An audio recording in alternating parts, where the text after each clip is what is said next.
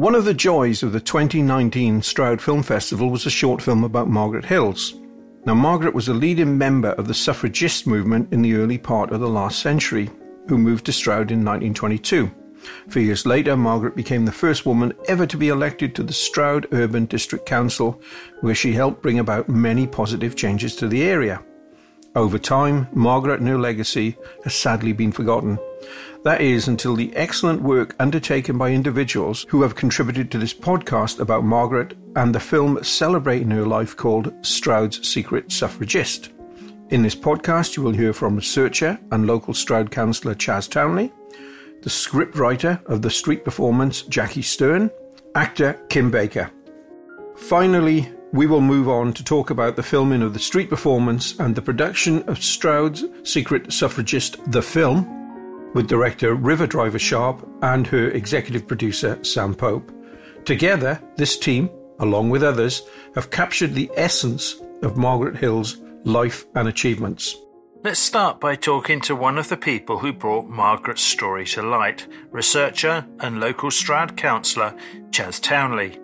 Chas will tell us how, with excellent detective work, he was able to uncover this remarkable story. Over to Jeff and Chas. Chas, welcome to the podcast. We're talking about Stroud's Secret Suffragist, Margaret Hills.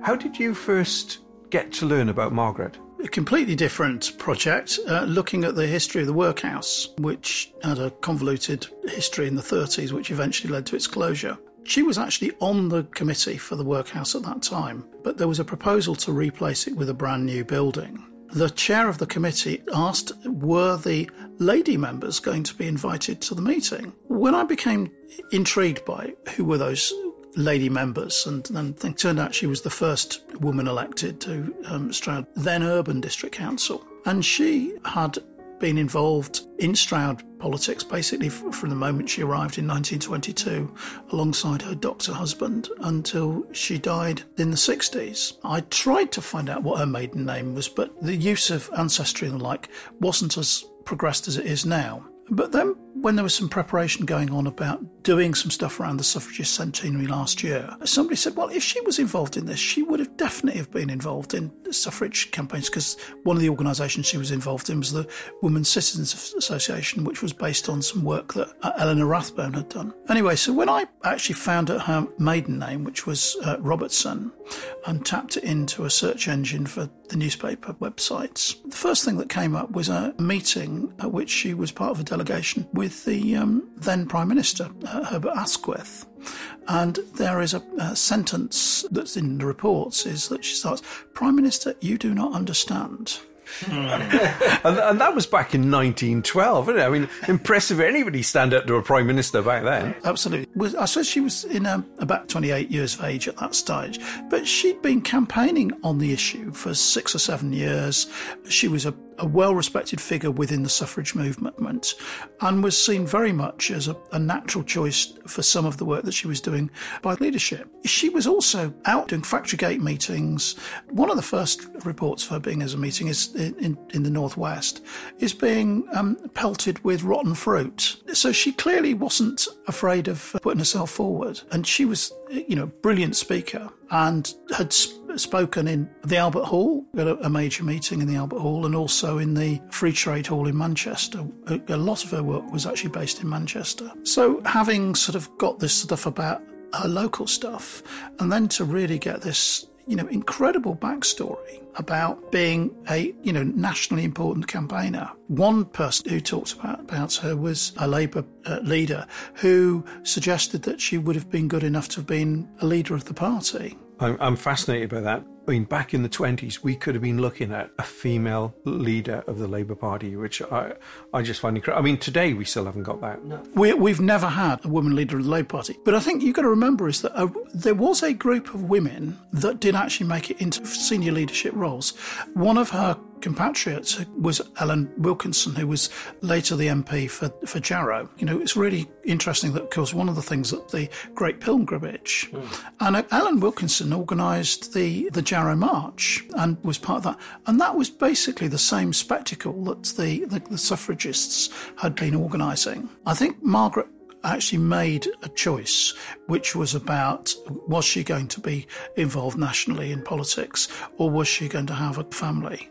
And I think we can remember is at that point in time, as soon as you got married, you had to give up your job. And I can remember my grandmother telling me the stories about how she worked as a secretary in the railways, but they had to wait until my grandfather Jeff was earning enough to be able to pay for both of them. And that was, still going on to the Second World War. Not necessarily as often, but certainly within the public sector. And of course, you had the whole pay inequality that was going on at that stage. So Margaret was very much, making a choice. And I suppose some of the choices that she was making within Stroud was very much about supporting her husband's business as a local GP. Because remember, this is pre-NHS days. And so obviously, private patients would make choices about who they went with. I don't think she hid her radical left-wing politics because she wasn't elected as a Labour councillor. I was going to ask that because she was elected as independent. Why do you think that was? Well, one of the things that she was involved in was the Stroud Women's Citizens Association, and she stood as a representative of the Stroud Women's Citizens Association. And I think that's partly about being able, because that was 1928 when she was elected, which was the year in which women got the parliamentary vote at 21. So I think this was about mobilising women to be involved. So I think that was, the principal reason for that. And remember, the odd thing at that stage was that, yes, the parties were there, but quite often people would stand for the Cooperative Society. So there was a much broader group of organisations which were being represented on the council than just the political parties, although primarily the main organisations then were the political parties. But I think it's significant that she was vice chair of the council when the first Labour councillor was elected as chair of the council, which was Tom Langham. It is really instructive how, very clearly under their leadership, Stratford Park was bought in a matter of months, and within a space of 18 months, the foundations were being put in for the new swimming pool. So this was not somebody who was being particularly indecisive about getting things done. So when Margaret went on to join the Gloucestershire Council, did she stand as an independent there as well? I'm not clear whether she stood as an independent in 1936 because there was no election, because nobody contested the seat, so she was elected unopposed. There was an election after the war in which she clearly stood as an independent, and it was contested by the Labour Party. But the odd thing is, of course, is that when she died, her obituary talks about her being the president of the Women's Labour Party Dinner Club. Whatever, transgressions she had done by not being in the party at those particular times had been forgiven, and she was part of the party establishment at the time when she died in the mid-60s. So, if Margaret had never come to Stroud, how do you think we'd be the poorer for that? I certainly don't think we would have a Stratford Park.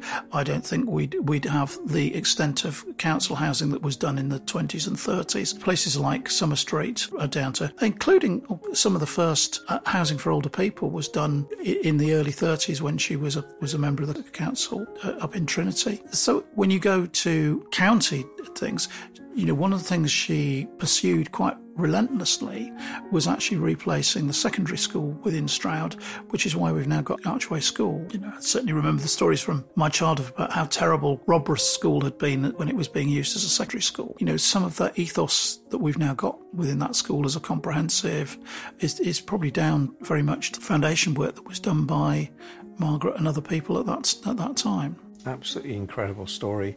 Yeah. And I think it's a real honour to be doing this piece of work about Margaret Hills, who I think is certainly a national hero, but also a very big local hero as well. Yes, she certainly is. I think the work that River's done on creating the film is helping to bring it out far more than I could do in a little local history book. I think everybody, from yourself and what's been uncovered, Jackie, the script, Kim's performance, River in terms of, putting the film together, Sam with the editing as well. It's been clearly a labour of love and something that deserves to be seen. And, we'll put whatever links out there for our listeners. And we would highly recommend that you read up on Margaret Hills, and when possible, please try and track down the film. Yeah, thank you. Thank you very much, Shaz. Wearing the wreath of the brave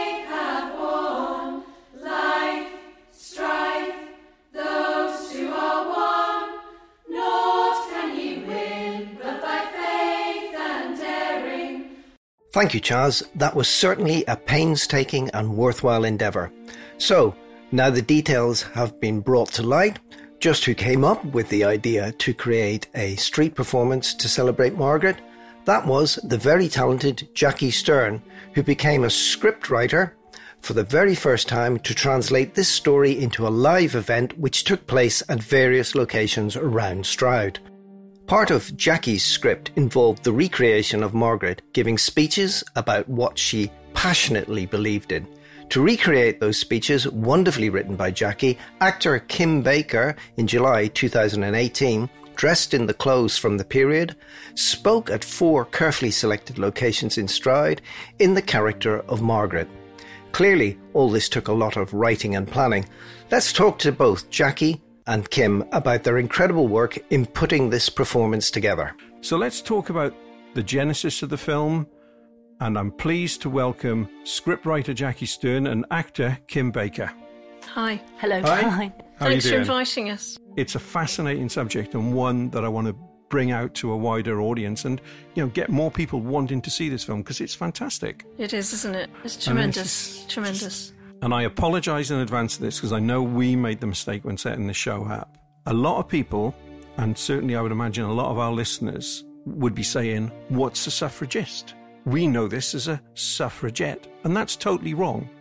Could you please explain for our listeners and educate them on what it should be? I'm about to produce a prop out of my bag. And this prop is apple green and scarlet and white. These are the suffragist colours. And so I made this for Kim to wear when she was performing Margaret Hills. The colours people will be familiar with, of the purple and darker green and white, are the suffragette colours. So the women's suffrage movement existed decades before the vote for over 30-year-old women came into being. The colours that were adopted for the National Union of Women's Suffrage Societies, which is the organisation that Margaret worked with, campaigned with, that was led by Millicent Fawcett, have these colours. Emmeline Pankhurst was originally a member of the National Union of Women's Suffrage Societies. She kind of got slightly bored with the pace, this is my interpretation of things, and went off and formed a separate organisation called the Women's Social and Political Union and adopted those different colours and adopted completely different tactics. The reason it matters to me so much is because Margaret Hills was a lifelong peace lover.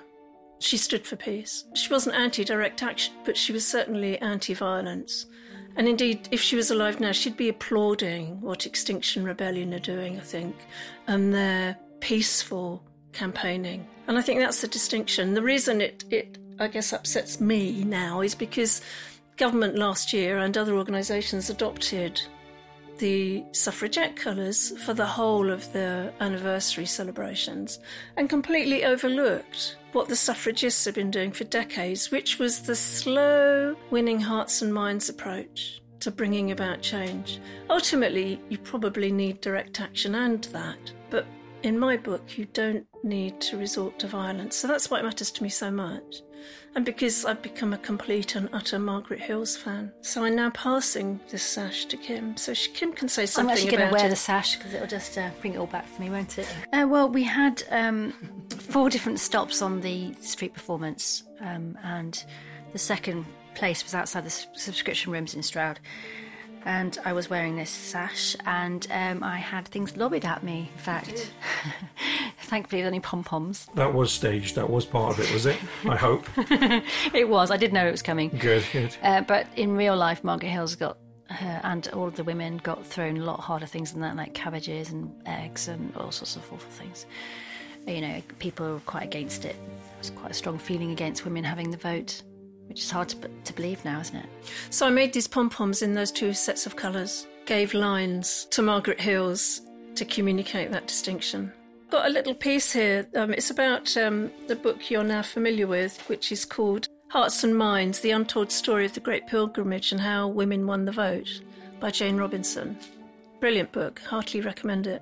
And there's a piece in the Daily Mail, ironically, because it was the Daily Mail that coined the term suffragette as a derogatory way of communicating how pathetic, in their view, suffrage campaigning was. Here's a quote from Jane Robinson. Suffragists, she tells us, were rude about suffragettes, calling them a dictatorship movement of the sort that drives democracy out. Suffragettes were rude back, saying that suffragists were staid, so willing to wait, so incorrigibly leisurely.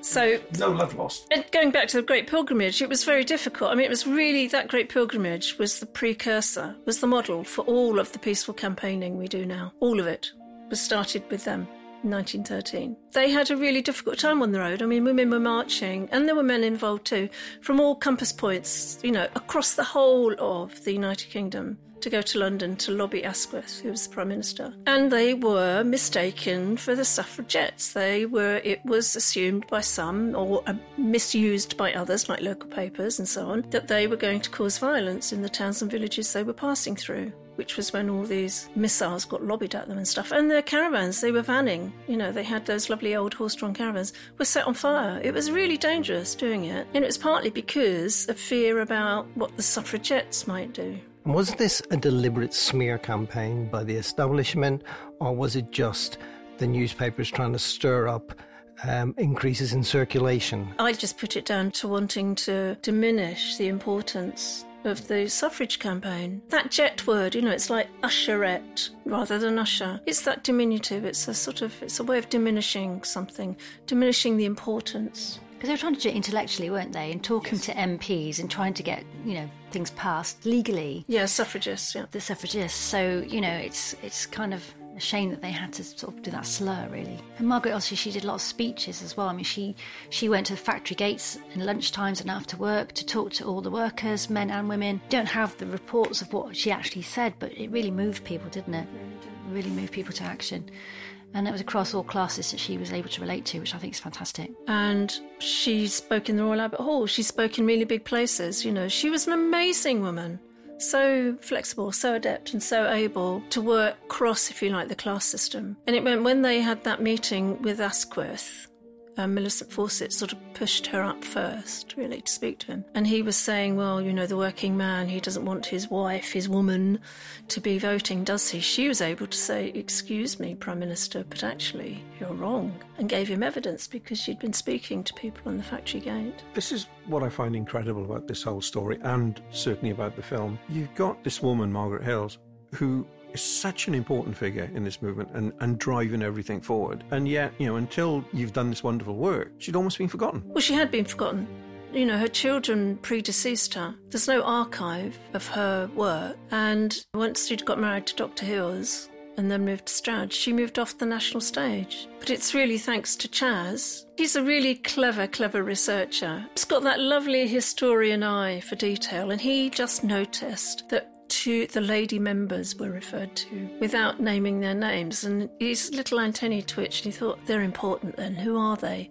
And he discovered that she'd been heavily involved in dealing with housing issues in Stroud and was very important in a whole number of ways in terms of providing clinics for children, setting up social housing on Summer Street and so on. And then he just started digging and he started finding more and more. And it's worth noting that she was the first woman to stand on Stroud Urban District Council, and she was one of 2 women to be on Gloucestershire County Council, and that in itself is an amazing feat. And yet there are so many people who, you know, when they come to the end of their lives, and Margaret Hills died in 1967, you would have thought that in the 60s there would be this rediscovery, emancipation that was happening amongst young people at that time. This has got lost. It was not till comparatively recently that there was a proper collection of women's history and all of the archive of all of those organisations, including the NUWSS and the National Women's Social and Political Union, in the Women's Library at LSE. It's only comparatively recently that was all in one place. It's thanks to a strong generation of feminist historians and feminist researchers that all of this is coming to light.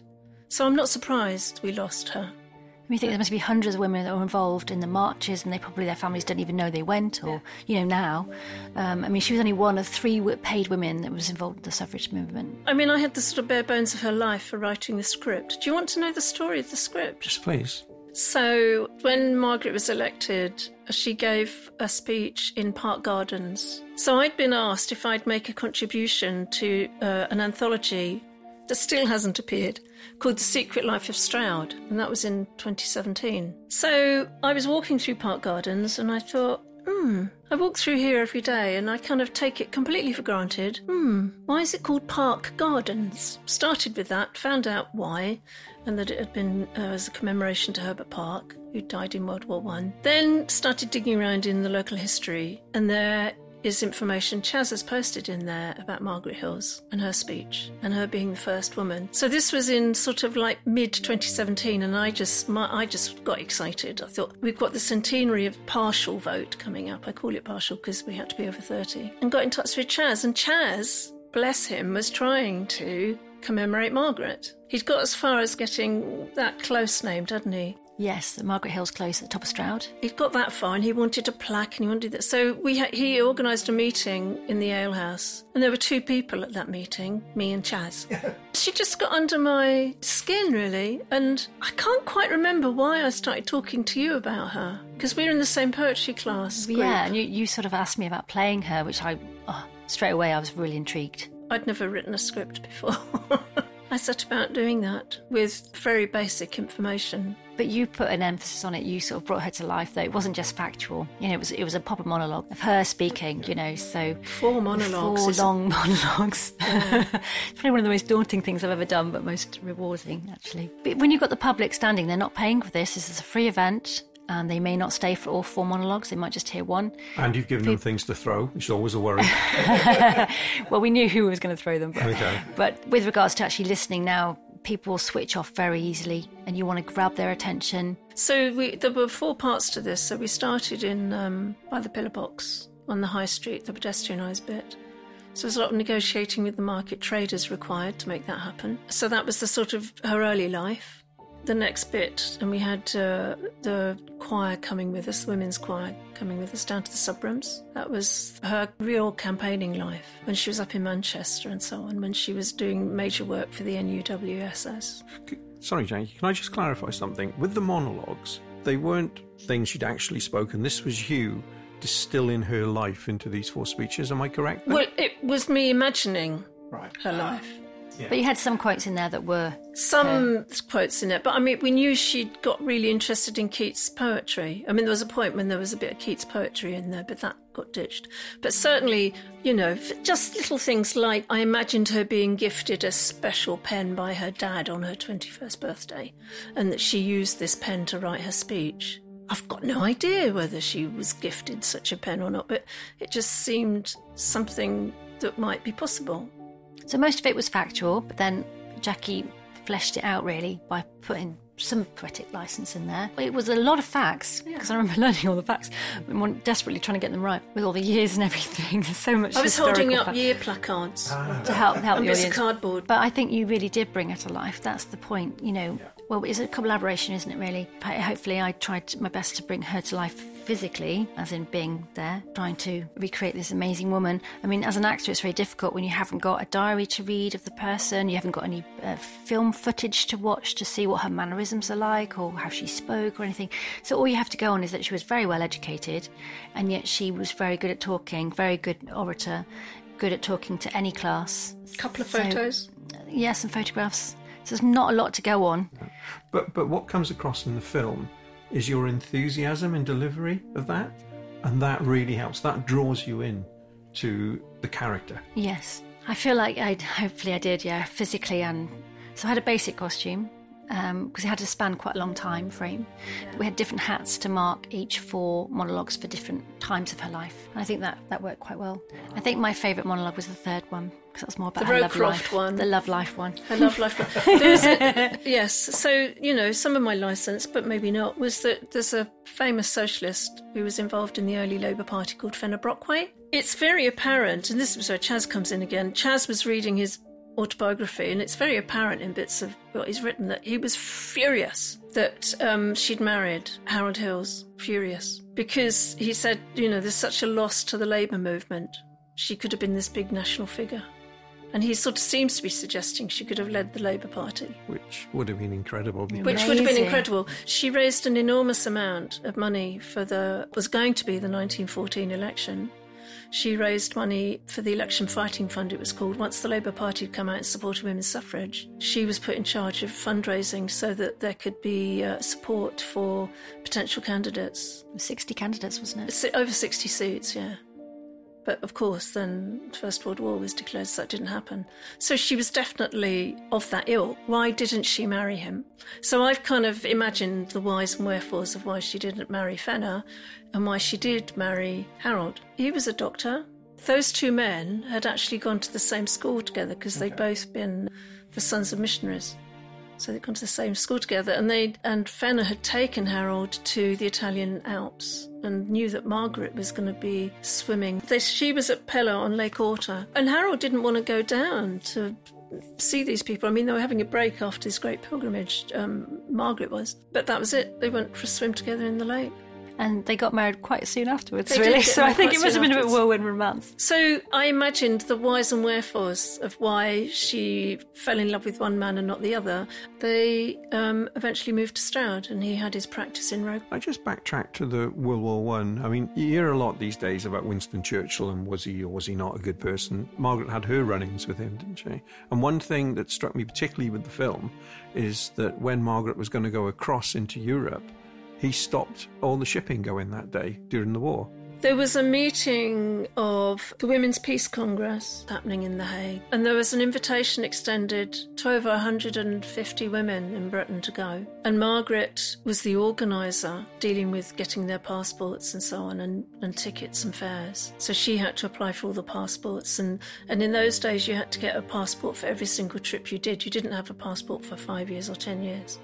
So she applied for all those passports. And I think it was something like 5 women were given passports in the end. And they got down to the docks off the train to get their ferry, and all the ferries had been cancelled. And Churchill had commanded that the shipping lanes be stopped so that they couldn't get over to The Hague, because he was First Lord of the Admiralty at that point. That was the only day he did that on, wasn't it, I believe? Yeah. Yes. Yes. Yeah.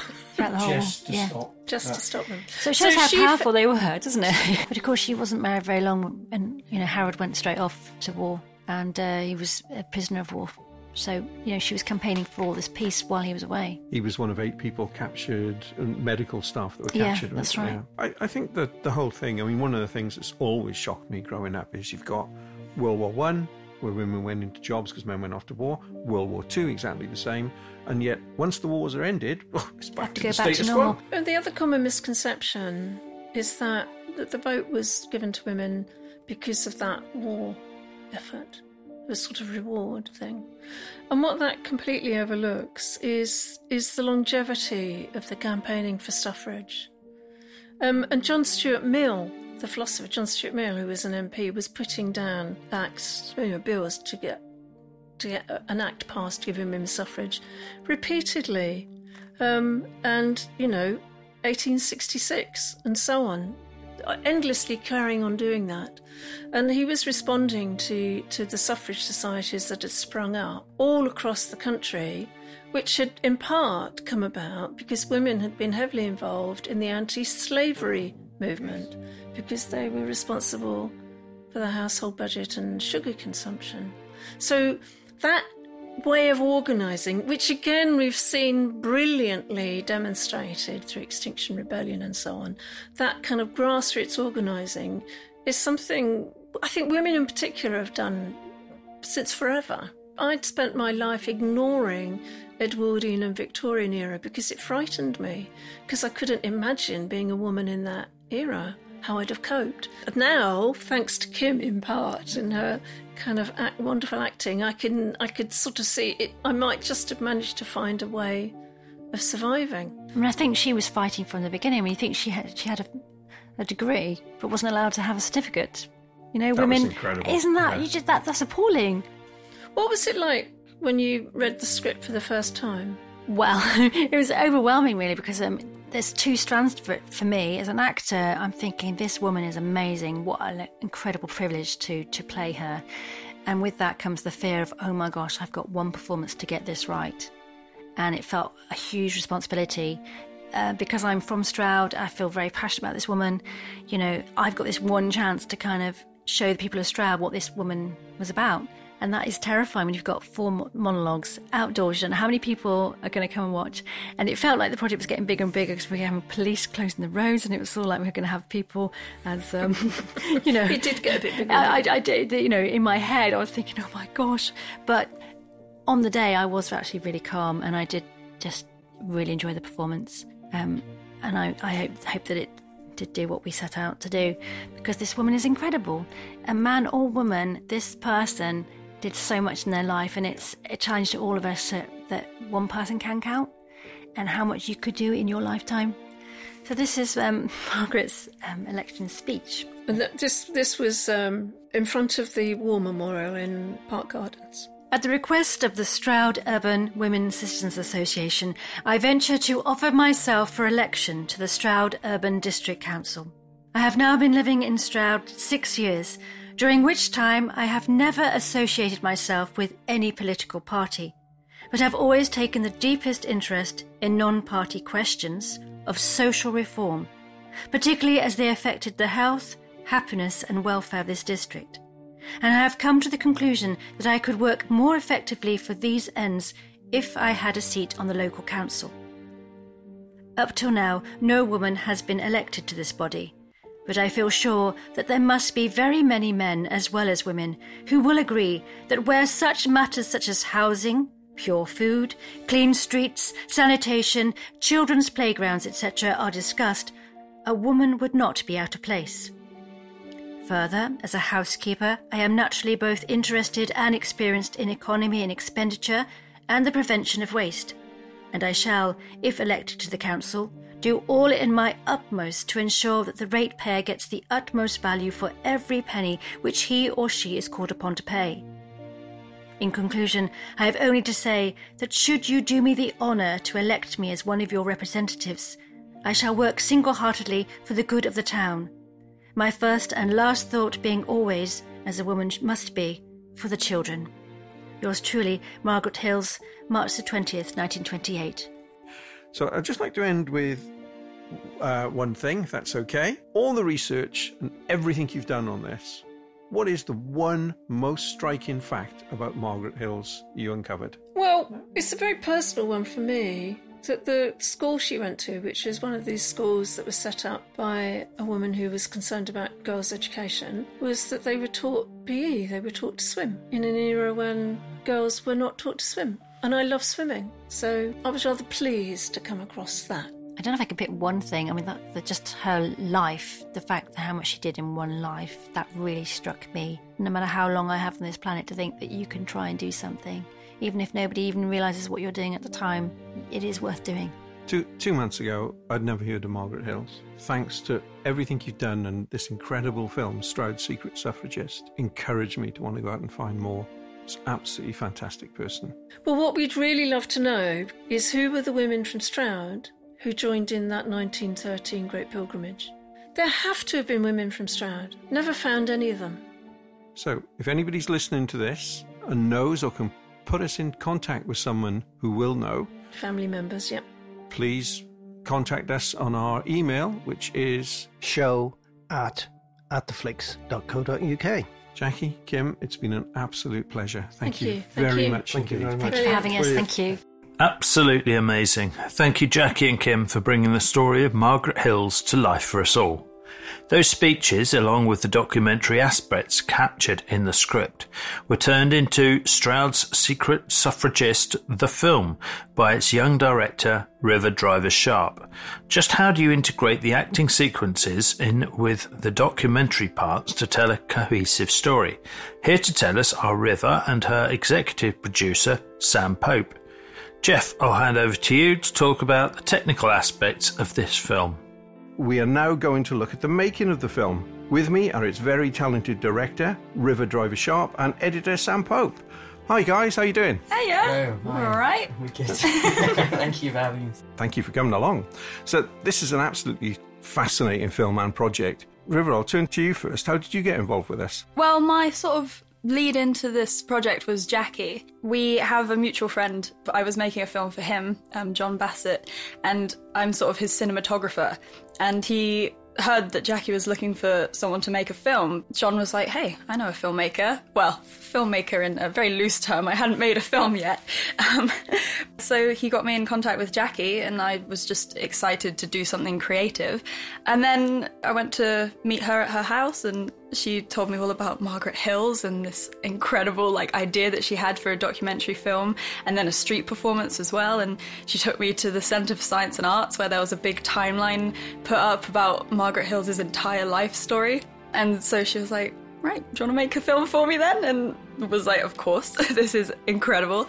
So having no experience with actually making a film, I just took everything that Jackie gave to me and all the information and just sort of constructed a storyboard in about a week's time of her telling me about it, and then it went from there.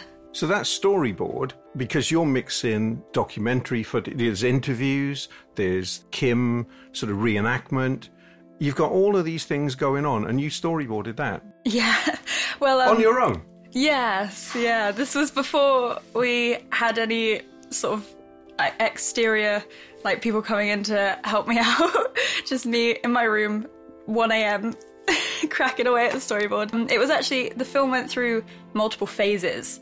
So the original sort of remit was that we needed a film for the Democracy event that was taking place later that year, 2018. And so she needed a documentary that told the life of Margaret Hills, but in a way that people would be able to watch at this event so that they sort of understood who Margaret Hills was. So that was before the street performance was even filmed. So I had to make separate documentary for this event that was just about Margaret Hills' life. So it was taken from the timeline and from just the things around Stroud that Margaret Hills influenced. And then we filmed the Democracy event, which is where the marches took place. And so I put that in. And then we filmed the street performance, and then I put that in. So it's been through about 3 different versions of the same film, but only one storyboard. I didn't storyboard it the next 2 times, which is a bit unprofessional. But... Sam, how did you get involved? Well, we met at Atelier, this artist studio that a mutual friend of ours runs, Kath, at the top of the hill. So everyone that was involved in the film up to that point, we had a little gathering, didn't we? And my partner took me along because she features in the doc, Gemma. Yeah, she was just kind of singing River's praises and talking about how fascinating the film was and the subject matter. And I mean, obviously I'm a Gloucestershire lad, but I'd never heard of her. It was completely off my radar and off so many other people's radar. So I was really fascinated to hear about it. So we sat down, and I think it was supposed to be kind of feedback. Everyone kind of went around and we all kind of talked about what we thought, advice we'd give to Rivers, sort of, tweak it. And obviously I was sat there sort of just editing it in my head, just going, this is fantastic, this is brilliant. You've done this by yourself. You've had no help for 6 months. Oh my God. Did you have any help on the day? No. I was like, my God. And there was just so much footage. The rough cut was an hour. Yeah. Plus all the stuff that was on the cutting room floor. And I just thought, there's so much potential. This is fantastic. And it was brilliant because there were so many different layers and there were so many different aspects to it. And I thought, we should definitely cut this bit. We could redo the beginning. And I kind of got ahead of myself, and Jackie was like, all right. We just want to know if you think it's good or bad. And I was like, it's brilliant. Anyway, right. We ended up by talking for an hour afterwards, didn't we? Yeah, everyone was gone. And we were still talking. So let's go back to that day itself and the day of filming. How did you set about planning that? Because my understanding is, was it filmed in a couple of different places on the day? The street performance itself was sort of a circuit route. It began at the top of Stroud, and then it went down to the subscription rooms, and then Lloyd's Bank, and then the park. But the whole day was filmed because the journey between each space was also part of the performance. You couldn't really prepare for that because we didn't know how many people were going to show up. There were so many people. The streets were packed. We had to block the roads. And then also rehearsal was earlier that day, so I couldn't get there for the rehearsal of it. So my only preparation was practicing walking backwards because I had to run after the crowds and film them. And also I had the route mapped out, and so I planned where to stand and set up the camera, but it was mainly just hoping for the best because you can't retake any of that. It's a live one-time thing, one performance for each location, so I was just charging all the batteries, hoping it goes well. And it was just you with one camera? Yeah, just me, one camera, a reflector that I used as a windshield because it was very windy. And I did manage to, that morning, get my friend to be my camera assistant, so she would hold on to my coat while I was walking backwards in case I was going to fall over. So this is real guerrilla filmmaking, isn't it? Yeah. I'm not really selling it as a professional. No. It's well, again, for anybody who's seen the film, you see how well it turns out. You would never have thought that. And how were the crowds? They're manageable? Yeah, the crowds were actually really good, and they seemed very excited, which was great because the travelling from each location in the performance, we had people singing. The She Sings in Stroud, they were like the march leaders, sort of. So they had a guitar and they were singing a song that they wrote about Margaret Hills. And so the whole crowd were like feeling really sort of motivated by it, and they were holding the banners that Kat and Atelier had made. And so that was really good, and the crowd was just great, but it was such a big crowd that it was difficult to know where to film. I think I did the right thing in focusing where the singers were, because the audio was just wonderful. Some of the footage wasn't that great to use because it was so shaky because I was trying to run after a crowd, but the audio was just beautiful, and the ambience of the crowd, they would cheer when Margaret would say something exciting, and they would like shout and participate. It was just wonderful. And even if you'd been involved, Sam, you couldn't have been there that day, were you? No. You had a great excuse for not being there that day. Well, I was jumping out of a plane for the college, so I was a bit annoyed because like Jen was like, oh, she's going to be doing the street performance. I was like, oh, it'd be really nice to help out. And I was like, she's like, you do know that's the same day you're jumping out of a plane, don't you? I was like, oh. So I missed that one, sadly. So I think that's why I was so enthused to get involved with the post-production stuff, I think. Let's talk about that, because obviously you had the interviews, you now had the street performance, and that's what you take into the editing suite. And you're saying, well, you saw it when it was an hour long, loads on the editing room floor. Yeah. And it ends up at what, 30-odd minutes long now? What was 23 minutes. I think I remember saying to you this before, like, when you watch your first rough cut, if you're not physically ill when you're watching it back and just cringing, then there's something very wrong. Graham's like that after all of our shows. I'm nodding here, guys. I know exactly what you mean. It's because you're not at base camp. You're at the bottom of the mountain, just looking up, going, God, we've got quite a long way to go, haven't we? Yeah. And it can feel a little bit daunting, especially if you're trying to tackle it single-handedly, like River was doing, I think. And was it all out of sequence, or was it the first cut all in sequence, so it had a start, a middle, and an end, or did you have to actually hack it about? No, I think that was the thing that really impressed me, is the fact that River had done such an amazing job, basically, for the first 6 months, wasn't it? First 6 months pretty much by herself, single-handedly. I think you just kind of look at it and you go, okay, right, there's some amazing stuff here. We know that there's an amazing story in here somewhere, and you just, with the right kind of eyes, if you look at it, you can go, right, I can see the object inside the marble, and you've just got to start chipping away bit by bit. Let's look at one thing you mentioned earlier. You said the first time you looked at it, you thought, we'll change the start. What was your thought process there, going through that? The 2-hour discussion we had in Atelier, I sort of had the idea of bringing in that poster, the one that Joe did, which is, it's just so striking and such graphic. It's really sharp. And I thought it'd be really nice to have like a little montage sequence at the beginning where we sort of zoom into different bits of her head, because we're sort of giving people glimpses of bits and pieces of her, and then we kind of pull out and you see the whole thing. And I just thought it'd be really nice to kind of start off with Jackie, because, you know, she'd worked for God knows how long on doing this amazing script and orchestrated the street performance, and it was really kind of her baby, and we had that in mind. And then obviously the kind of, suppose the weight of like, right, okay, this is a really important story, an important subject matter, and she's such a local icon, you know, we have kind of a duty to do a really good job on this. So there was a little bit of pressure there as well, like we need to kind of do her justice, really. So at this stage, River, you've done pretty much everything yourself up to this stage. Now you're working together, you've got a collaborator. How did you find that? Thinking, oh, hang on a minute, I've done all this.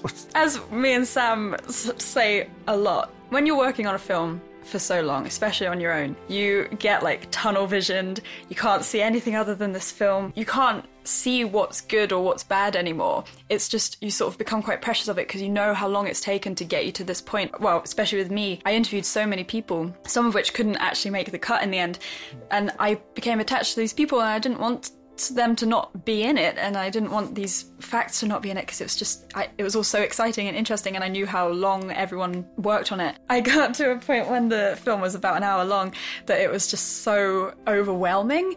I loved it, but it was like a lot. When Sam was offering to help, part of me before would have been like, no, like it's my film. I would have been kind of protective over it. But then when Sam was telling me all of these great ideas, I was like, actually, this sounds brilliant, and it would really mean a lot to have somebody to sort of pull me out of the woods and be like, River, there's a real world, you're okay. We'll do this together.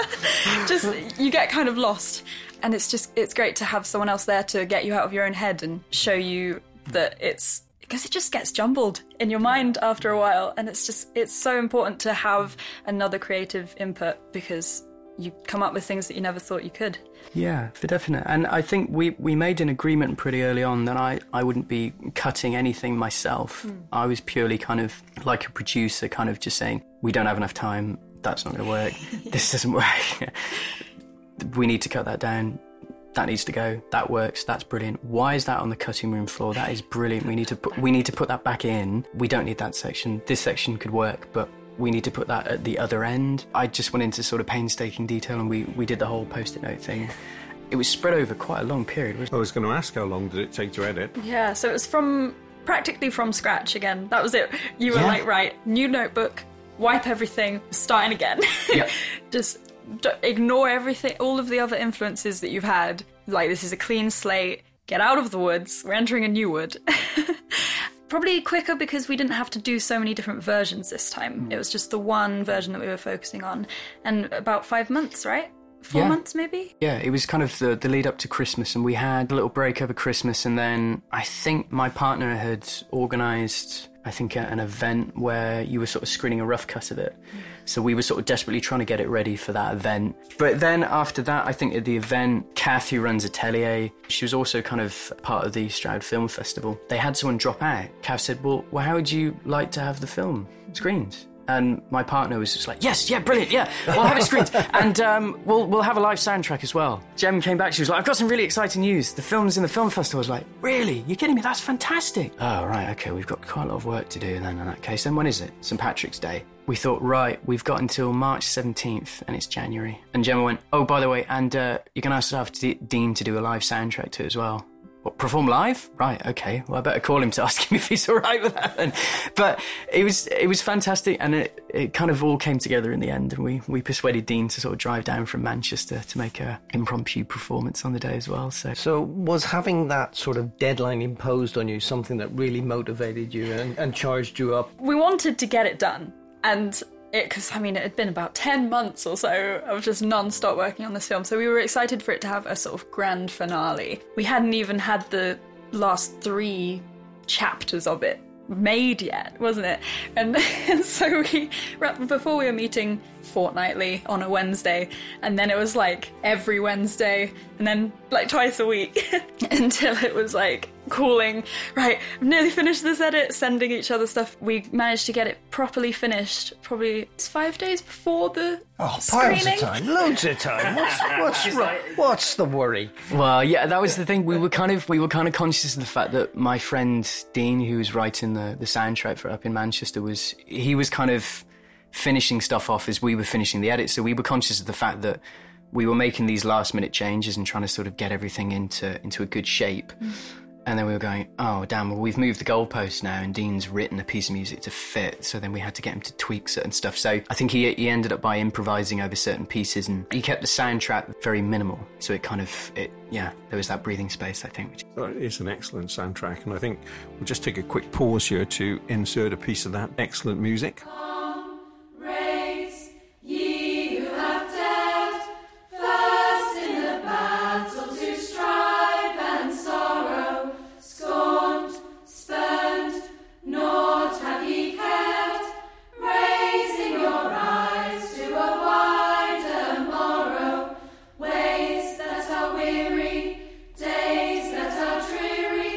Toil and pain by faith ye have borne.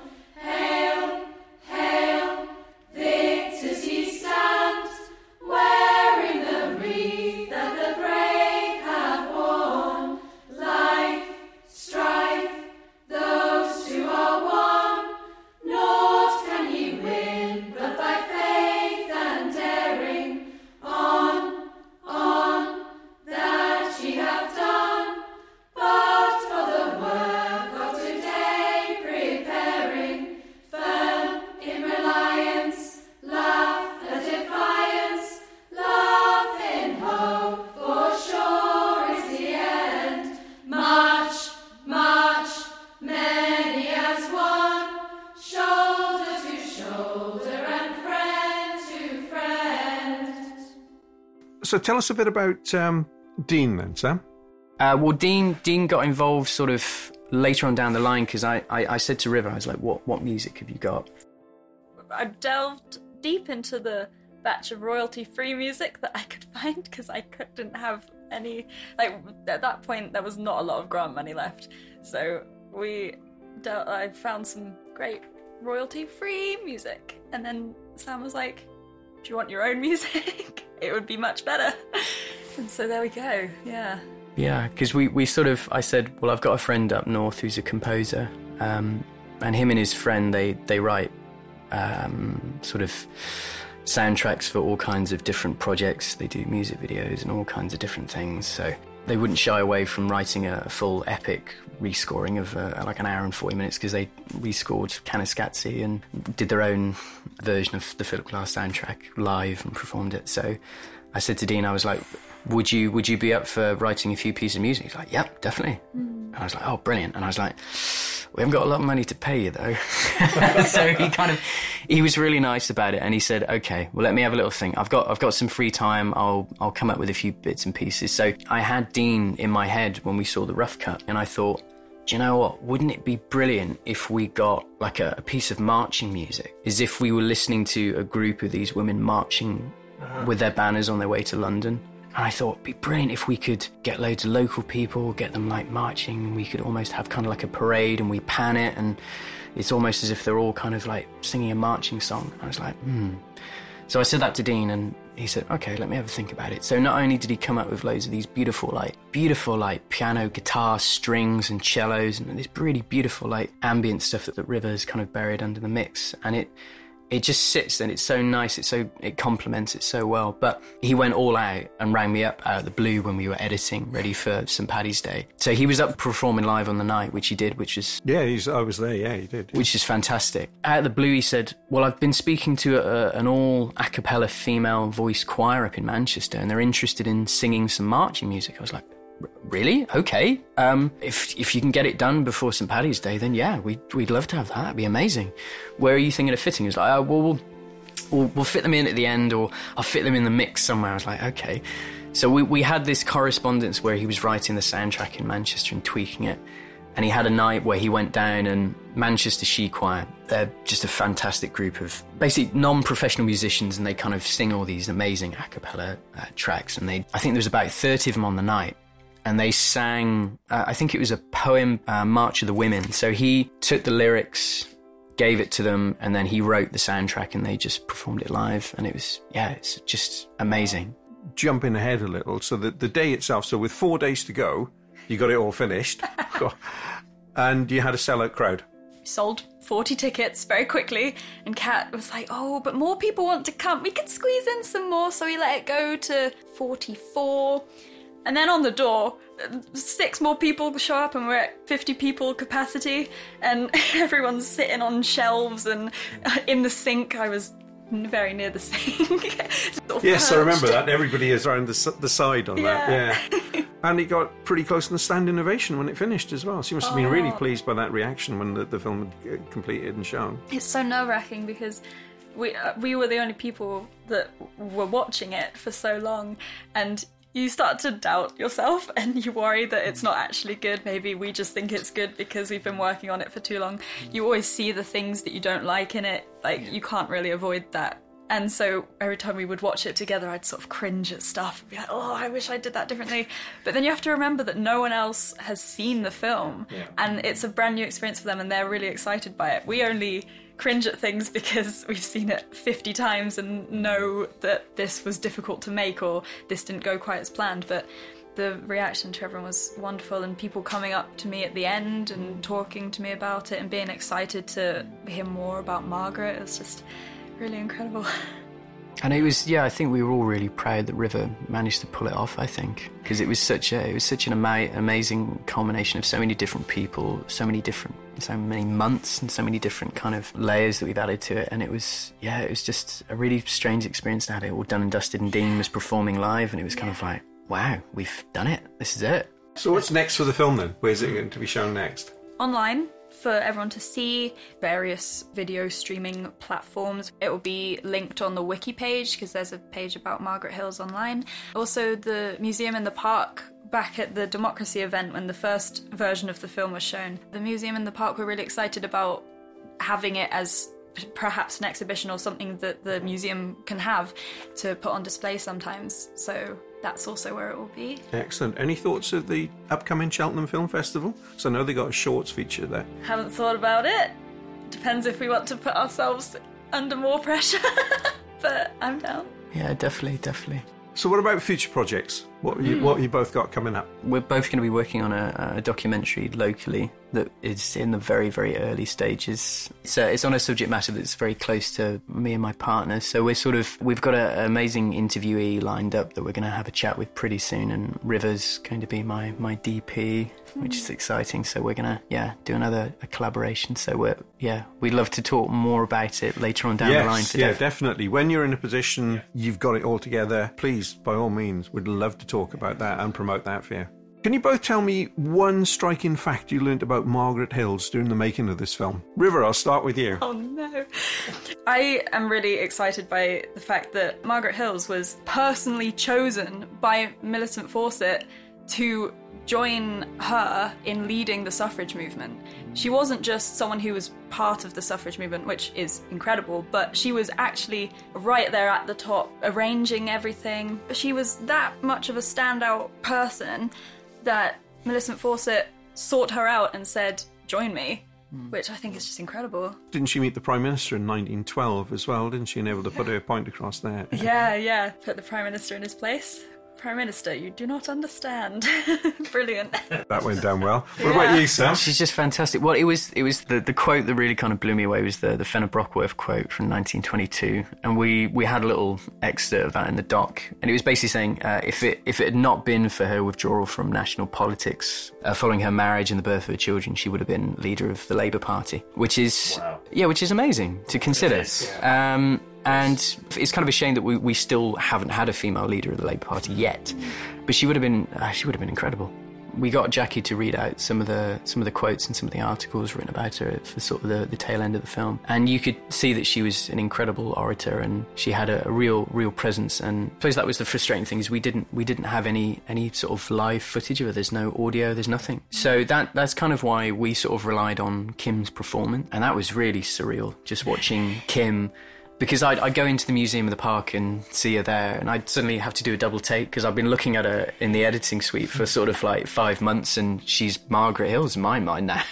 Yeah. So the two had been blended together, where she became Margaret in my mind, and it's this odd thing where she's performing on the street on the steps of the subrooms in the period costume, and she's nailed it. We've got footage of her talking, and it's like this odd sort of thing where she's become Margaret. It's very surreal. I think that's why I was so enthused to get involved with the film, because River's so very quiet and self-deprecating. Well, yeah.